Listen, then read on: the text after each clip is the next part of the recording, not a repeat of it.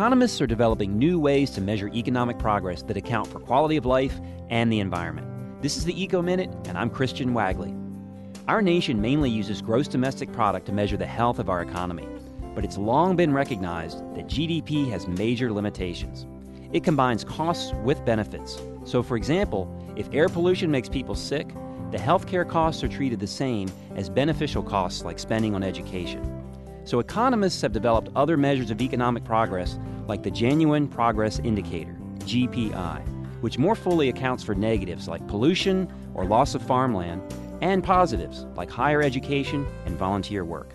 As systems like GPI gain more usage, we can look forward to a more complete accounting of the health of people and the natural environment as we measure the progress of our society.